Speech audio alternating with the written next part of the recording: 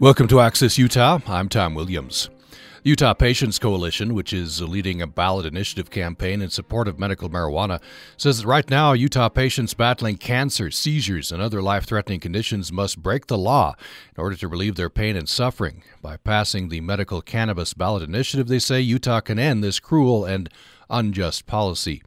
A recent poll published by UtahPolicy.com shows that 77% of Utahns strongly or somewhat favor access to medical marijuana, and it appears very possible that this measure will appear on the November ballot in Utah. Representative Brad Daw, a Republican from Orem, says, "When I poll my constituents, they want medical cannabis, but what they want is a carefully controlled program, not the wide-open program the initiative is sponsoring." Governor Gary Herbert says, "I don't support the current ballot initiative because it poses a host of unintended legal and law enforcement issues." Representative Daw sponsored two bills which passed the legislature recently. They were signed by Governor Herbert. House Bill 195 gives terminally ill patients a so-called right to try medical marijuana, and House Bill 197 gives the state a monopoly on marijuana cultivation, processing, and sales of medical cannabis. We're going to talk about this subject today. Later in the program, we'll be talking with Michelle McComber, CEO of the Utah Medical Association, and right now we bring in Representative Brad Daw, Republican from Orem. Representative, welcome to the program. Hey, thanks for having me on. We should note here at the top, we did reach out to proponents of the initiative. We were unsuccessful in booking them for today. So if you support the initiative, we're depending on you to call us and or email us to bolster your side. Whatever your opinion, we encourage your participation in the program. Here's how you reach us: 800-826-1495, 800-826-1495, toll-free number. Or the email is upraccess@gmail.com, upraccess@gmail.com. So, Representative Daw, I quoted you in the introduction there. You say your constituents do want medical marijuana? Yeah, they do want some access to the medicinal benefits of marijuana or cannabis. I think that's a given with anybody. When you do it the right way, most people get on board with it and understand that you're trying to help people. So, yeah, I would say that's a true statement. And so I quoted the Utah Patients Coalition. They're running this initiative. They mentioned cancer, seizures, other conditions, and that right now, you have to break the law to get the medicinal benefits of marijuana. And I'm sure they would say that the bills that you ran don't go far enough. Let me concentrate on that. House Bill 195, right to try medical marijuana. What would that do? Or what will that do? Well, that allows full-strength cannabis for terminally ill patients. And I do want to interject. You really need to talk about Senate Bill 130 as well, since that actually provides quite a bit of access. So, but 195 is for terminally ill patients. All right. So Senate Bill, what was it again? Senate Bill 130. So tell me about that. Senate Bill 130 essentially legalizes cannabidiol, and we define, or CBD, we define CBD as anything with up to a 10-to-1 ratio of CBD to THC. So it can have some THC in it, but not to the level where it causes the compound to become psychoactive. But that will be available for over-the-counter access by the middle or end of this year, and that is directly addressable to seizures, to many forms of pain. A lot of the conditions that have been mentioned, not all of them, but a lot of them will be addressed by basically having a regulated and registered substance available over the counter in the state. So that does address many of the conditions that are mentioned in the initiative. So what are your concerns then with the initiative? The initiative is just a gateway to recreational. That's all it is. If you look at it, it's really nothing to do with medicine whatsoever. I mean, the fact of the matter is, just to walk you through what a patient's experience would be under the initiative. They go to a doctor. They say they have some condition or whatever it is. And one of them is chronic pain, which, frankly, it doesn't have to be debilitating. It just has to be chronic, which if you're over 40, you've got chronic pain. I mean, that's just a fact of life. And you go into the doctor, you say you have some condition. They just give you a card. And you ask the doctor, well, what's the dosage? The doctor's going to say, well, I don't know. Well, what are the side effects? Can't tell you. What drugs should I be careful taking with? Don't know that either. Well, are there any conditions I have that might make taking cannabis a dangerous thing? Don't know that either. So the doctor, just because the literature is really pretty sparse, and doctors haven't really received any training on it, can't tell you much anything. He just hands you a card. And then you take the card to a dispensary, and at the dispensary, you're subjected to a bud tender. Now, do you want to know how much medical training that bud tender has? I'm guessing none. The answer is none. No medical training. And the bud tender is the one who's telling you which strain to take. There's over 500 strains. It's whole plant. It's completely unpredictable. There's even within the same strain, you can get different concentrations. I mean, they're giving you smokable bud. Now, I will say this, and this to me is one of the most deceptive parts of the initiative. You can get smokable bud, but it says, hey, don't smoke it. Now, I'm sorry, just between you and me, if a guy wants to smoke in his own house with smokable plant, which is legally available, there is not a thing in the world anybody can do to stop that. So it is a very phony prohibition. And so to me, it really is nothing more than a gateway initiative. And frankly, if you look at the backers of it, Marijuana Policy Project, they clearly are pushing towards recreation. Every state where they get this kind of initiative passed, they immediately start working on the recreational side of it. So this is recreational in a cheap paper lab coat.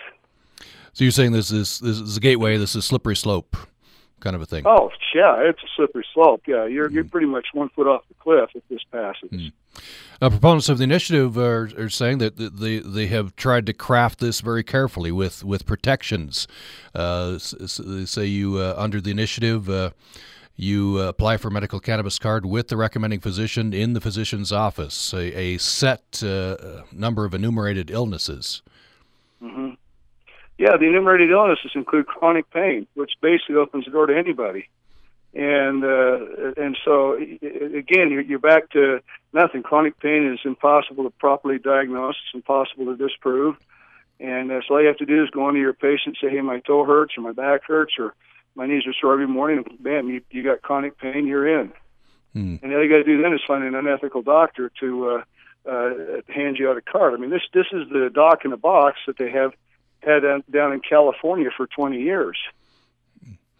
What, moving off the initiative, just for now, how should marijuana enter the medical system? What, I guess you would say that the bills that passed, right? But plant-based, should we extract the chemical?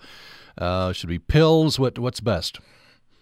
Well, what's best is what science tells us is best. And the only way to make science work right is you need to have a consistent, repeatable kinds of dosing that doctors can rely upon and trust. I mean, and the fact is you have no idea if something's working. If one day it has this level of THC or CBD or whatever, and the next day it has that level because it's from a different plant or different strain or anything like that. And so, yeah, you want to, and I don't know specifically, it could be pills, gel caps, could be oils that you vape, I suppose. But the point is it needs to be consistent and repeatable. That's what medicine's all about. That's number one.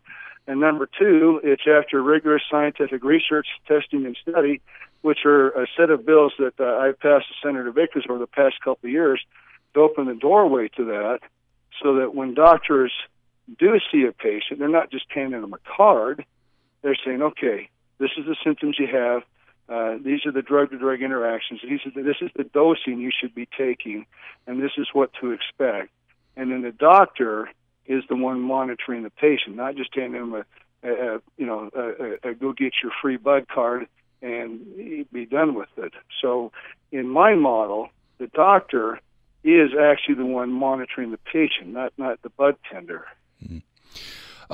You're hearing from constituents, or are you hearing any specific stories you can tell me of people who say, well, marijuana or whatever based on marijuana is what is most effectively going to treat my condition, and therefore I want it, albeit under controlled circumstances? Mm-hmm. Yeah, I've heard a lot of them say the CBD or the CBD with a little bit of THC seems to work pretty well for them. There's some that have had permanent seizures. They say if they take CBD, it helps. There's others that have migraines, and they say the CBD has actually helped them become functional again. So I do believe there's a place for cannabis in the doctor's arsenal, and I do want to see that happen, and I do think we need to get there. So yeah, I am hearing that kind of a thing. Now, as far as somebody who needs really high THC, honestly, I haven't heard too many of those. I mean, other than on places where I'm not sure, not people I know very well I've heard it from, but not very many. So mostly just the CBD and the low THC. We're talking with Representative Brad Daw. He's a Republican from Orem, and he sponsored two bills which passed the legislature, and I think a co-sponsor, representative of Senate Bill 130, which also passed. And he is an opponent of the initiative, which perhaps may be on the ballot in November. We encourage you to call 800-826-1495 on this important topic, 800-826-1495. We're talking about medical marijuana. Or you can email us to upraccess@gmail.com, upraccess@gmail.com. And Aaron in Moab has called us. So glad you called. Go ahead with your question or comment. I really have more of a comment than an actual question. My wife suffers with rheumatoid arthritis, and, it seems like a lot of the debate seems to be talking around THC and CBD. And honestly, the CBD does have a lot of beneficial uses, but also the THC for my wife, helps her with a lot of the depression issues and a lot of the inflammation issues and the just simple pain management that comes with having a degenerative disease. And I think that trying to limit that is simply a way to try to put a plant into the big pharma chain and regulate it in a way that overcomplicates the simplicity of what it really is and how it really works. Thanks for that, Aaron. Well, stay on the line. We'll have a follow-up if you want it. So, Representative Daw, under Senate Bill 130, would Aaron's wife be able to get the help she needs, rheumatoid arthritis? Well, if there's a concoction out there that has a 10% THC in it, and if that would help, then of course she would. On the other hand, if that's not the case and there needs to be a higher level of THC, and of course I'm not in a position to say yay or nay to that, I would say that we have the doorway open if companies would like to do studies on rheumatoid arthritis and how it would respond to a higher level of THC. That doorway is open too. And I want to respond to this idea about a plant. People say the word plant, and somehow that means magically it's safe. And that's just, I'm sorry, but that's just ridiculous. Nightshade's a plant, hemlock's a plant. There's all kinds of plants out there that are actually quite deadly. And the fact is, THC has been known in many cases to cause some pretty serious harm. And so just because it comes from a plant, which of course heroin does and cocaine does as well, doesn't mean that it's magically safe. And so I do believe that we have a moral obligation to our constituents to recognize that there are benefits to cannabis, but there's also some downsides, and we need to proceed with caution. Aaron, just to follow up, if I may, then we have another caller waiting. I'm wondering, you mentioned, it sounds like subtext of your question, I'll have you bring it forward if that's true. Its availability is a big part of this, right? You want relief of more readily available for your wife. Well, it's not readily available in Utah, and even if you send this and condense it and commercialize it and industrialize it, it becomes just another. I mean, if you've dealt with any kind of chronic illness, you realize that our insurance system is a massive conglomeration of regulations and paperwork, and they bury you in a mountain of mess. And so to try to even get a prescription, you have to go through pre-qualifications. You have to try this prescription first. There's a whole series of hoops that you have to jump through, and you're just complicating, and all those things are just other issues that impede people who are ill from being able to get the medicines that they need to help them with the condition that they have. And also, I think that to compare heroin and cocaine in the same category as marijuana, when people have been using it for thousands of years, and you have very, very few side effects, and the side effects are nowhere near in comparison to what you have to some of those, to heroin. I mean, people don't overdose and die from marijuana. Thank you, Aaron. Appreciate your call. I'll get a response from Representative Don, and then we have another caller. Representative Don, well, what do you think? Again, see, here we're trying to condemn the entire medical system and doing all things and trying to say that somehow access to one type of medicine is going to fix all of that is again beyond the pale. And the fact is, Senate Bill 130 allows for over-the-counter sales of CBD with up to 10% THC. No insurance, no paperwork, no nothing. Just go get it. And so that's available right now. And as to the other question, I mean, if you have an initiative where you have to go to a doctor, well, then you're back in that realm anyway, and this doesn't solve any of that. So I'm not really sure what Aaron's asking, but yeah. And all I'm really trying to say by when you say plant is makes it sound like it's safe. It's not. It has some very serious problems. Anyway, that's my thought on that. Okay, we go next to Mitch in Smithfield. Has called us. Glad you've called us, Mitch. Go ahead with your question or comment. Yeah, thank you. On the research part, maybe there hasn't been any research done in Utah, but a good place to start would be Stanford University. There has been 12,000 years of study, and in all the legal states, the studies have been done. We're not seeing problems in legal states. For myself, I would like him to, Mr. Daw, to tell me the difference between recreational and marijuana. I have stage 4 cancer in my lungs. I've had 2 lung surgeries, and I'm almost 5 years alive still. And this is quite a this is really close to my heart, this issue. And with the CBDs, you actually do need the whole plant. The THC is a carrier. It carries the CBD, so you don't end up with a gut full of CBDs. The difference between the bud tenders and the doctors is, no, the doctors refuse to have any knowledge. The bud tender is very knowledgeable. The bud tenders live in states where it is legal. They have done their research. They have looked at the state research. They've looked at the national research. They've looked at the world research. What is wrong? Being 4.5 years, almost 5 years with stage 4 cancer, am I not getting the benefits of the medical marijuana by doing it recreational? Because actually, I guess I am just doing it recreational. So I'd like those questions answered, Mr. Dahl. Go. First of all, Mitch, good luck with your condition there. Appreciate you sharing your experience. Representative Daw. Well, there's quite a lot of questions in there, but obviously recreational means without benefit of a doctor. You just go and get what you want, and you're using it not for any medicinal purpose, but for to modify your mood in some way, form, or fashion. I have to laugh when I hear about bud tenders doing research. I'm sorry, but that's absolutely ludicrous. I pulled up a web page of a bud tender in Colorado. Her day starts by getting high. In fact, she calls it her wake and bake routine. She has no medical background, no training whatsoever. And then at the end of the day, she goes out drinking. And then at night, she takes a fat dab because it helps with the hangover. So in other words, you've got a person who's spending their entire waking life high.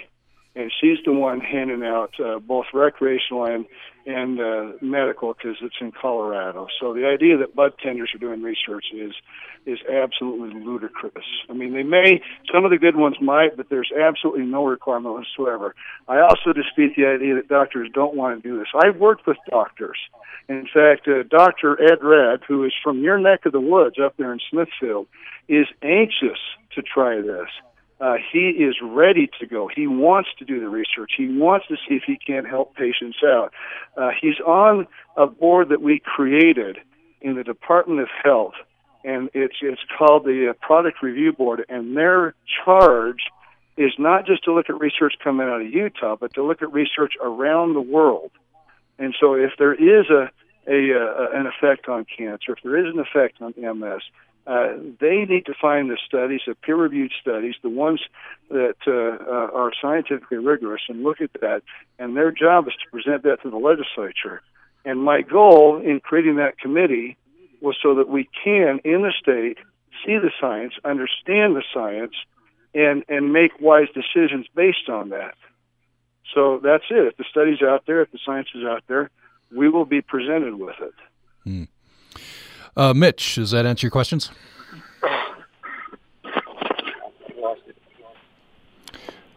Sounds like we may have lost Mitch. Thanks for calling. Appreciate that, Mitch. You can call 800-826-1495. We have another 5 minutes or so with Representative Daw.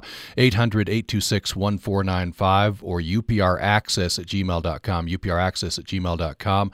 And later in the program, we're going to be talking with Michelle McComber, CEO of the Utah Medical Association. We have reached out to proponents of the initiative. We're not able to get them on the program today, but we do encourage you to call with whatever your point of view is. 800-826-1495, 800-826-1495, or upraccess@gmail.com. I wonder, moving off medical marijuana, if we may just for a second, Representative Daw, what do you see? We have neighboring states now that have some experience with recreational marijuana, Nevada, Colorado. What do you think? What do you think the lessons in your mind have been? Well, we're seeing teen use go through the roof in those states. We're seeing ER visits go up. We're seeing a lot of traffic accidents where people have cannabis metabolites and no other apparent reason for their intoxication in their bloodstream. We're seeing all kinds of problems.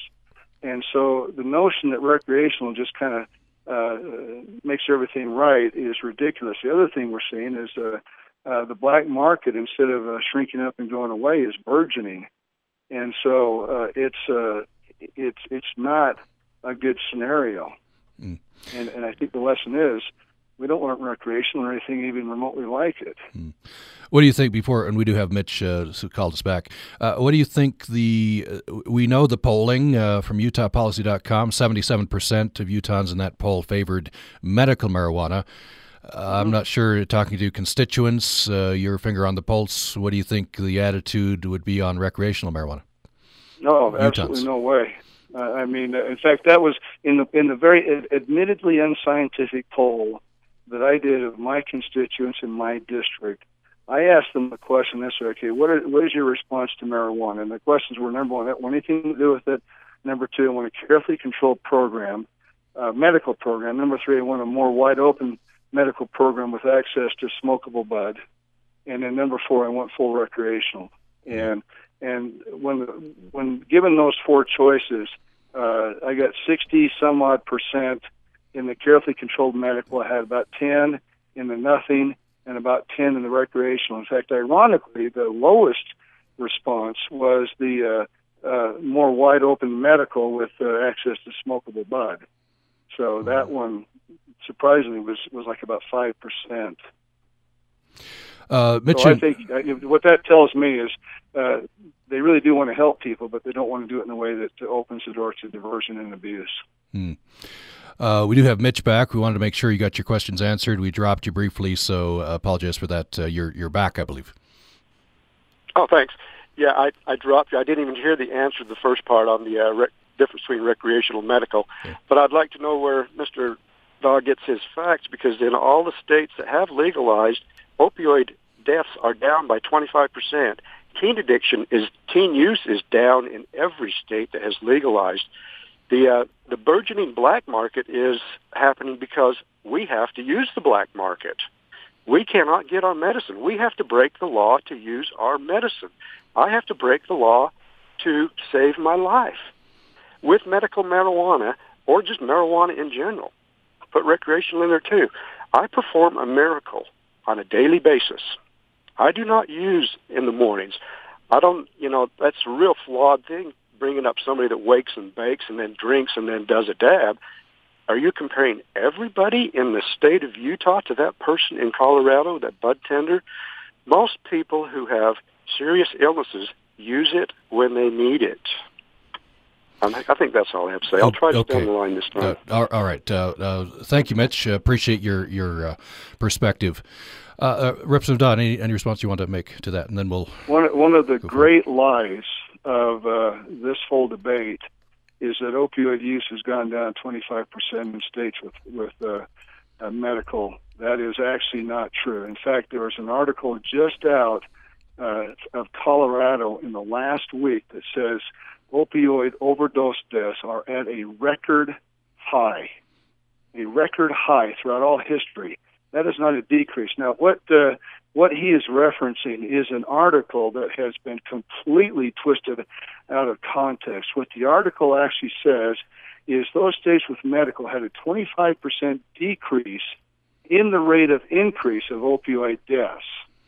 And in fact, in states that have medical marijuana, by and large, if you take the states as a whole, even at the beginning and the end of that study, their rate of death from opioid overuse was higher than non-medical states.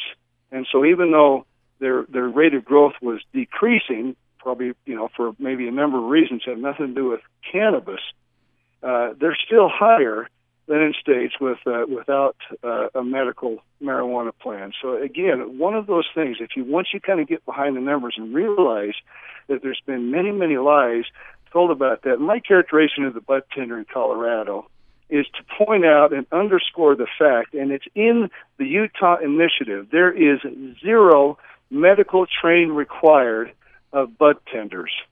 0. And here we have doctors that have to go through years and years and years of training to get their license. And yet the person who actually is doing the dosing, the prescribing, the recommending, the whatever it is, no training. That to me is the height of irresponsibility. We appreciate Mitch calling in. We just have a couple of minutes left with Representative Brad Dow. We're going to bring on after a break Michelle McComber, CEO of the Utah Medical Association. We're talking about medical marijuana on the program today. So Representative Dow, looking forward now, I guess no one knows for sure if the initiative is going to get on the ballot, and if it is, will it pass? What's your best guess, and what do you do then? Well, my hope is one of the things that just happened is the LDS Church just came out and essentially commended an article by the Utah Medical Association, which I hope you'll ask Ms. McComber about. Essentially kind of pointed out that what I've said about the initiative, that it is a very deceptive piece of legislation that opens the door and sets a path towards recreational, and there's very little that's medical about it. And so my hope is that when people start actually looking at the initiative, they go, oh, that is not what I meant. That's not what I was thinking, and I'm very concerned about that. And I'm also hopefully appreciative of what the Utah legislature is doing right now. That's my hope. I don't have a polling data on that, but that's the direction I'm going to pull in. All right. Well, we appreciate you taking time to be with us. Representative Brad Dow, Republican from Orem. He sponsored or co-sponsored several of the bills that passed on medical marijuana this past legislative session, and is an opponent of the initiative that they're trying to get on the ballot. We're talking about medical marijuana today, and Representative Dow, thank you so much. Thanks for having me on. Really appreciate it. And after break, we're going to bring on Michelle McComber, CEO of the Utah Medical Association. I've really appreciated perspectives from a couple of callers here. We want your perspective as well, wherever you stand on this. Would love to get your perspective. Here's how you reach us: 800-826-1495, 800-826-1495, or upraccess@gmail.com, upraccess@gmail.com. More following this break. Programming on Utah Public Radio is made possible in part by our members and USU Wasserman Festival, presenting pianist Kevin Kenner performing works by Chopin and Paderewski on Wednesday, April 11th at 7:30 p.m. in the Russell Wanless Performance Hall. Tickets at arts.usu.edu. Biological research coming to life at Utah State University. A number of snake species have evolved resistance to lethal toxins stored in the skin of toads, a favorite meal of the slithery reptiles. One might expect this mutation to be present only in snakes that actually eat the toads. Not so, says Utah State University biologist Shab Mohammadi, who led a global-scale survey of 100 snake species. She and colleagues found a wider range of snakes than expected have the ancestral mutation, even though they don't need it.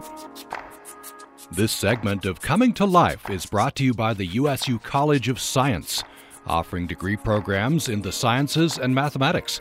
Details at usu.edu/science.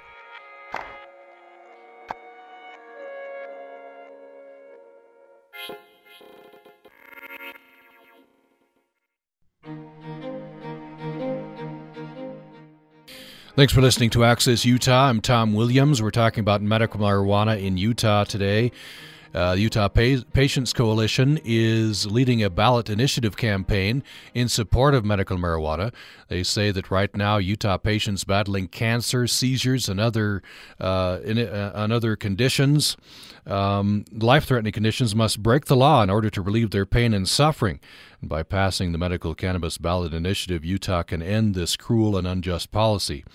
A recent poll published by UtahPolicy.com shows that 77% of Utahns favor access to medical marijuana, and it appears likely this measure might appear on the November ballot in Utah. I think just they had three. The initiative supporters had 3 Senate districts where they were a little short of signatures, and they were furiously trying to make up that ground by the April 15th deadline. We just heard from Representative Brad Daw, Republican from Orem. He was a sponsor on several bills which passed the legislature, House Bill 195 and 197 and Senate Bill 130. And we are talking about the issue today. We bring in now Michelle McCumber, CEO of the Utah Medical Association. Thanks for taking some time. Welcome to the program. Thank you. So Utah Medical Association put out a statement in opposition to the initiative. What are the objections of the Utah Medical Association? We have a number of objections to the initiative. The first one being the affirmative defense piece in the initiative. That allows for the first year and a half before the initiative goes into effect. It allows people to have possession, manufacture of marijuana, tetrahydrocannabinol, or marijuana drug paraphernalia, and not have any law enforcement cannot go after them for that at all. And all they would have to say is, I'm eligible for a medical cannabis card. That right there brings recreational marijuana into the state of Utah. So that's the first thing that really bothers us about this initiative. Second thing that bothers us about this initiative is physicians can't prescribe. They could recommend something, but they can't prescribe. It's against the law. It's against federal law. They would lose their DEA licenses. So to say that physicians could prescribe this, that is misleading patients out there. So what happens is that under this initiative, when it goes into effect, so July 1, 2020, if a physician did this, and by the way, and on who physicians are too. So under this initiative, it would be dentists, it would be MDs, DOs, it would be nurse practitioners, it would be physician's assistants, it would also be podiatrists, and it would also be optometrists, those who do the eyeglasses and your contacts. Okay, so the way it's written, it would be all of them. So to say that these individuals could all do these qualifying illnesses is misleading again. So they could all recommend something. This person would then go to a dispensary, and the dispensary would give out what the product is. And it wouldn't even necessarily need to be whatever was recommended. Okay, so the dispensary would say, oh, here, I think you need this. We're going to give you this product. The product is not limited in the THC amount that's in it. The age groups are not limited. It's from 0 to whatever age group, so kids, etc. in there. That's very concerning to us. There are not a lot of limits. There are not a lot of parameters on in this initiative. If you break it, it's only a $100 fine for the person who's breaking the law, so the person who gets a product or what have you, and so they could do all sorts of things with that. Those things are concerning to us because that, in effect, is leading us towards recreational marijuana completely. The qualifying illnesses are very, very broad in this initiative. That concerns us. You need to show efficacy. So if a physician were to prescribe and be able to prescribe, you go through the process of saying of the FDA process and an IRB showing what needs to be done, what doses the physician could prescribe, what the illness they would prescribe for, what patient they would prescribe for, etc. That's how we get medications. This doesn't have any of this in the initiative. All of those things are very concerning to us. We don't want to bring an illegal drug into the state of Utah and harm patients. So we're saying let's do this in a way that is safe for patients. Let's not do this in a way that is not safe for patients. This is not about intractable epilepsy. It is not about cannabidiol. The state legislature already passed legislation for that. So to say that this is to bring patients forward and say this is about intractable epilepsy, it is not, and it is not for the seizures. It is opening the door for all sorts of other things, all sorts of other products, and that's very concerning to us. So those are some of the things that really concern us. In the states that have passed similar things, we have 4 ounces in this. Colorado, for instance, has 1 ounce, and we've seen in the states that have passed things like this, the black and gray markets go up for marijuana, and what happens, it gets into the hands of children, gets into the hands of kids, even those that wouldn't be necessarily get it through the process of a recommendation, for instance. And we've seen suicides go from 1 in 16 to 1 in 5, etc. These things are the things that are concerning. We've looked very carefully at this. We had legal analysis of this. We had physician analysis of this. We've had very careful analysis of this initiative, and it's very concerning to us. I want to let me have you make any response you want on the LDS Church's statement, and then I want to get into some specifics and explore some areas. LDS Church essentially cited Utah Medical Association in their statement. Right. So we saw the LDS Church statement, and we appreciate their coming out in support of our statement. Again, we did a full analysis of the initiative. I believe they also did a full analysis of the initiative and looked at the statement that we made and came out in support of that. And again, I think the issue is safe and healthy communities in the state of Utah, safe families, safe kids, and that's what we're looking at. We obviously want to make sure that patients are safe. We want to make sure that if something is done in the state of Utah, it's done in the right way and it's done in the safe way. And that is what we are saying. So obviously we want patients to be taken care of, but we want it to be done in a way that they are safe. And this is not the way that they are safe. Just to reset the scene, previously we talked with Representative Brad Daw. He was a sponsor of several bills which did pass the legislature, including Senate Bill 130. We talked with him previously in the hour. We're talking with Michelle McComber from Utah Medical Association on this half hour. We reached out to supporters of the initiative, and we're not able to work it out to book them for the program today. So we would any position you have on this, we'd love to hear from you, and especially if you support the initiative. 800-826-1495 is how you reach us, 800-826-1495, or upraccess@gmail.com, upraccess@gmail.com. I wonder, Michelle McComber, we heard earlier in the hour from a couple people who, by their characterization, rely on marijuana to treat their symptoms, to treat their illnesses. One had rheumatoid arthritis, maybe just to start there. Is that covered under your understanding of Senate Bill 130? Would that person be okay at this point using medical marijuana? So again, Senate Bill 130 allows for going through the process of research and what have you. So there are many research projects that are happening in the state of Utah and around the country. There are many things that are being opened up through that access point. We have anecdotal stories of how things affect patients, right? We have anecdotal stories of many different things. the way that a research project starts actually is by patients maybe saying, hey, I something like this I think helps me. And that's how you start a research project.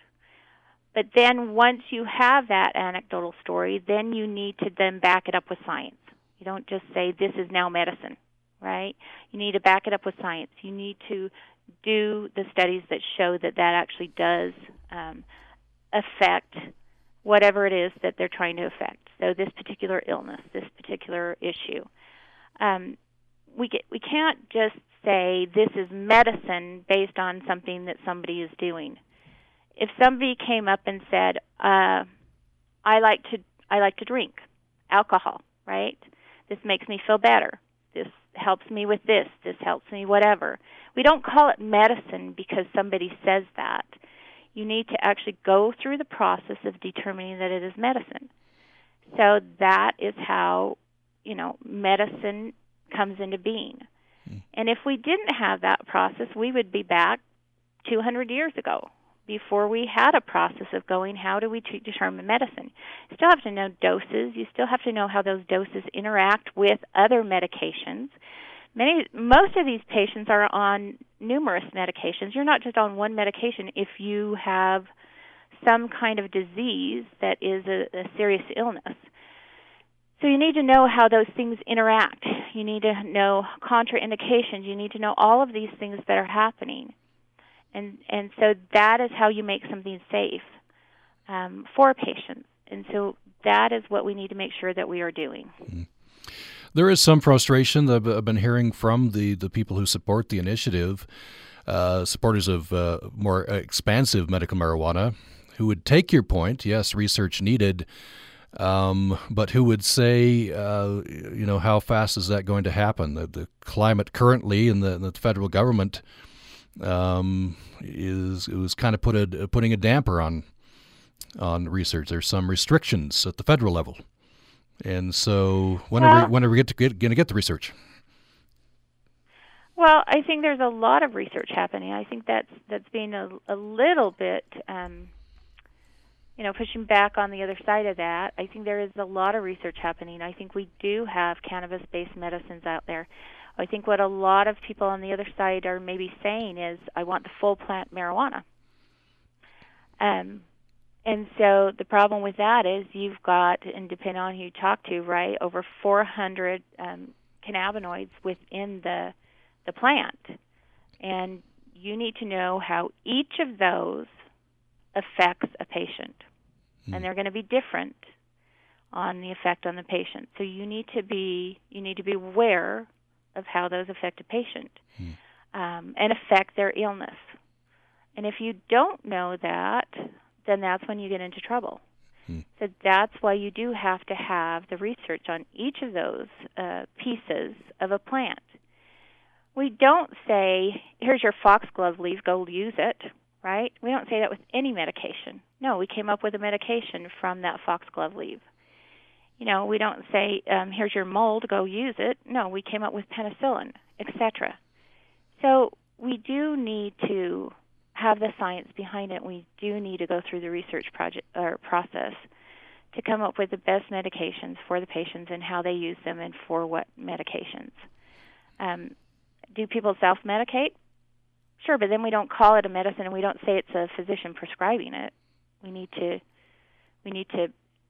make sure that we are actually telling patients out there what's really going on and what is really helping you with this. If you do a poll that says, do you support medical marijuana and a physician prescribing it to you and knowing what you're getting and actually having the information about what they're prescribing to you and for what illness and et cetera, et cetera. You know what? We support that too. We would support that too. We are not against cannabis-based medicines. We're not against medical cannabis in any way. But let's be clear about what the initiative is and what it means. What's the standard then? This needs to run through the FDA? What's the point at which the Utah Medical Association would say yes, that research is good? Let's proceed. So we are pushing for rescheduling of the substance. Right now it's a Controlled 1 substance. So, one, you cannot prescribe a Controlled 1 substance as a physician, as anybody who has a DEA license, by the way. So, one, we would need, we do want things to change. We want this to be rescheduled to a Schedule 2 substance, not a Schedule 1 substance. That would help things speed along the process. We do want more research, which we are pushing for in the state of Utah, which we are seeing in the state of Utah. We do have cannabis-based medications. Epidiolex is coming out this year, too. So we do want to see things happen, but let's do it in a careful way that we do know what the effect is on patients. So, again, let's be careful. Let's look at what's happening in other states, and there are many things that are happening in other states that are concerning. We don't want to do it in a way that is going to be harmful to our communities, to our kids, to our families, etc. We want to be very careful in what happens in bringing anything into the state of Utah. We want to have another public health crisis. We already have a problem with opioids in the state of Utah, and we want to have a problem with addiction and marijuana in the state of Utah by doing this the wrong way. So one more on this part of it, anecdotal versus scientific, the risk of beating a dead horse. But this is very important to the supporters of more expansive availability of medical marijuana. Taking your point that we need to run through the scientific process, and the scientific process has produced great results. But you hear some results. Some results for limited things. Well, we're just talking very limited things. Talking generally about, you mentioned penicillin. You mentioned, generally in medicine, the scientific process has done us well, and so you're advocating for, okay, let's run cannabis through the scientific process and see where it's safe and where it's not. But on the other side, and you hear many examples. Powerful anecdotal examples. Well, the plant worked for me, right? Many examples, and the for that person, that's determinative, right? That's powerful. Well, again, anecdotal stories, and again, based on, are there other medications that work for them? Is this something that they, what did they use? I mean, we don't know in what circumstances. We don't know all that information. We do know that the way that we need to go about determining the medicine is in a scientific way, not through anecdotes. If somebody said to you, and we've heard this, by the way, medical LSD is the way to go. We call it medical because this helps me. That doesn't make it medicine. So we are saying if we're doing this, do it in a safe way. Make sure that we're not harming people. And don't think that there isn't harm through this. There is harm through this. The cannabis that is grown today is much stronger and has a much higher THC content, which is the content that's the psychoactive content in the plant, than a decade ago. If that doesn't do harm, and if people say that doesn't do harm, then they're fooling themselves. Children's developing brains is harmed by THC. So if we think that we don't need to watch that, if we think that we don't need to see what we're doing and watch what we're doing on this, then we are fooling ourselves as a community. This is admittedly a hypothetical question because the initiative sponsors are not going to change their initiative, but could there be any narrowing of the initiative? You can't change the initiative. No, you can't. So my question is, would there be any circumstance? Could they drop any provision that would gain the support of the Utah Medical Association? Narrowing, would it have to narrow all the way up to the bills that passed the legislature? Well, again, you can't change the initiative. I think we could all sit down and say, is there a way that we can do this in the right way. But again, we would need to do IRB process, go through scientific way to do this. But we also have, in the state, we've said, let's have USTAR, let's have the University of Utah look at all of the science out there, see what is supported, see what is not supported for illnesses, et cetera, and let's try to, push through and push forward what is needed. Now, with that said, we also need a change in law that makes it okay.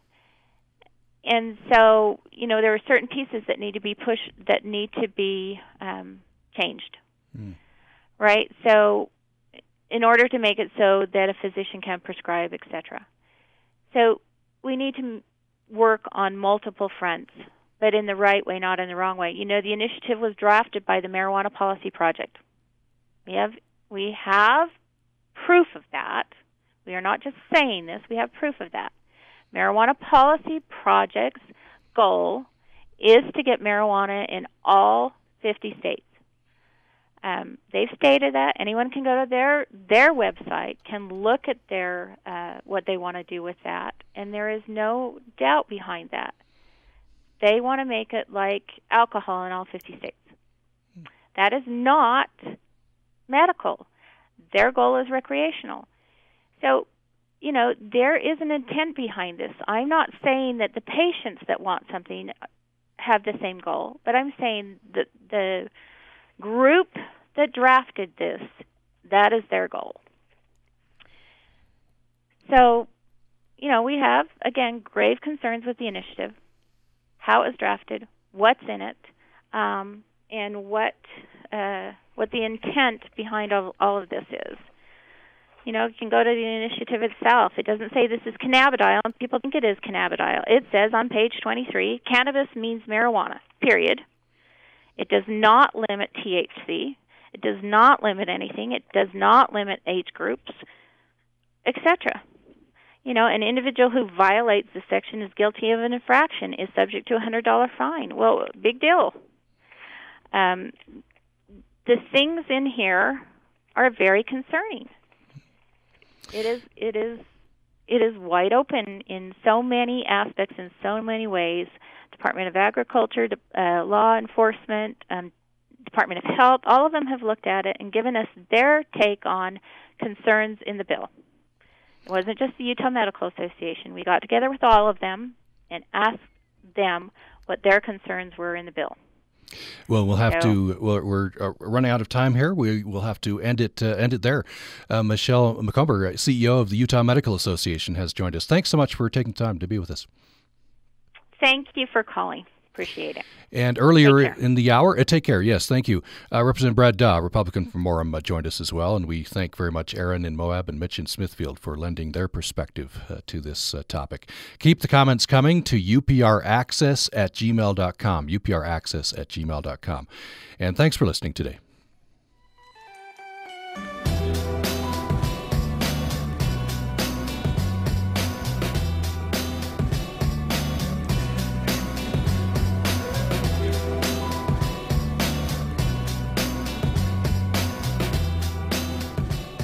This is Utah Public Radio, a statewide service of Utah State University and the College of Humanities and Social Sciences.